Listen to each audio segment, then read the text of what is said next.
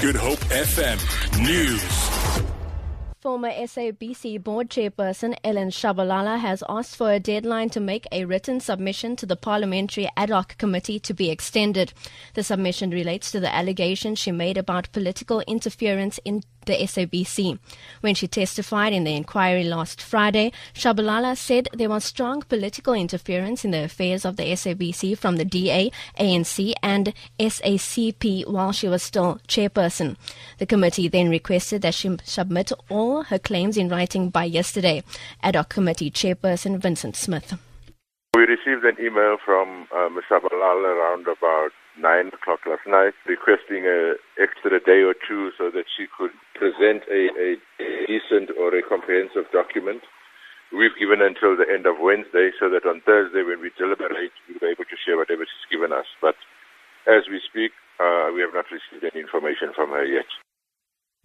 A spokesperson for Cape Town Fire Services, Diesel Moody, says city firefighters will remain on the scene of a vegetation fire against the slopes of Table Mountain for the remainder of the day to ensure safety and attending to hotspots and flare-ups. The fire, which broke out last night, has been contained. 3 helicopters were sent in early this morning to assist in dousing the flames. The fire damaged 4 houses in the Vredehok area. Meanwhile, residents of Vredehok say they were shocked at how quickly the fire spread from the mountain to their houses. I actually watched the fire from my window and I saw this enormous blaze above the houses and I knew this is the moment to go. And then we just evacuated to lower down. The wind was horrific. I mean, it kind of crept up out of nowhere. We live in a townhouse, we share the roof with the 2 neighbours next to us, and they got quite serious fire damage to their roofs, but because of the firefighters, we were good. The Western Cape Education Department says the deadline for more than 6,600 matriculants to have their scripts remarked or write supplementary exams is this Thursday. Ministry spokesperson Jessica Shalva says learners who did not receive the results they had hoped for can go to the department's website to find out how to have it rechecked or remarked.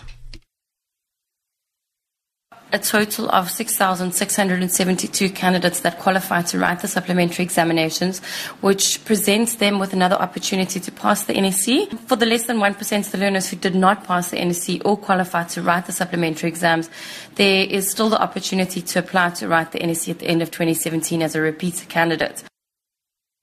And to end this bulletin, a Cape Town forensic expert who is investigating the death of a 33-year-old driver who died after his Ford Cougar caught fire says the company is lying about how Rachel Jimmy died. David Klutzo says although Ford denies that the fire started at the front of the car, there is enough evidence to suggest otherwise. Speaking to the media in Pretoria, the investigators said there are eyewitnesses and a technical report from experts that show that the fire went up in flames after a fire started in the front of the car.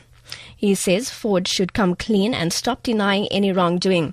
Ford announced a voluntary safety recall for the Ford Cougar 1.6 yesterday. For Good Hope FM News and Traffic, I'm Robin Frost.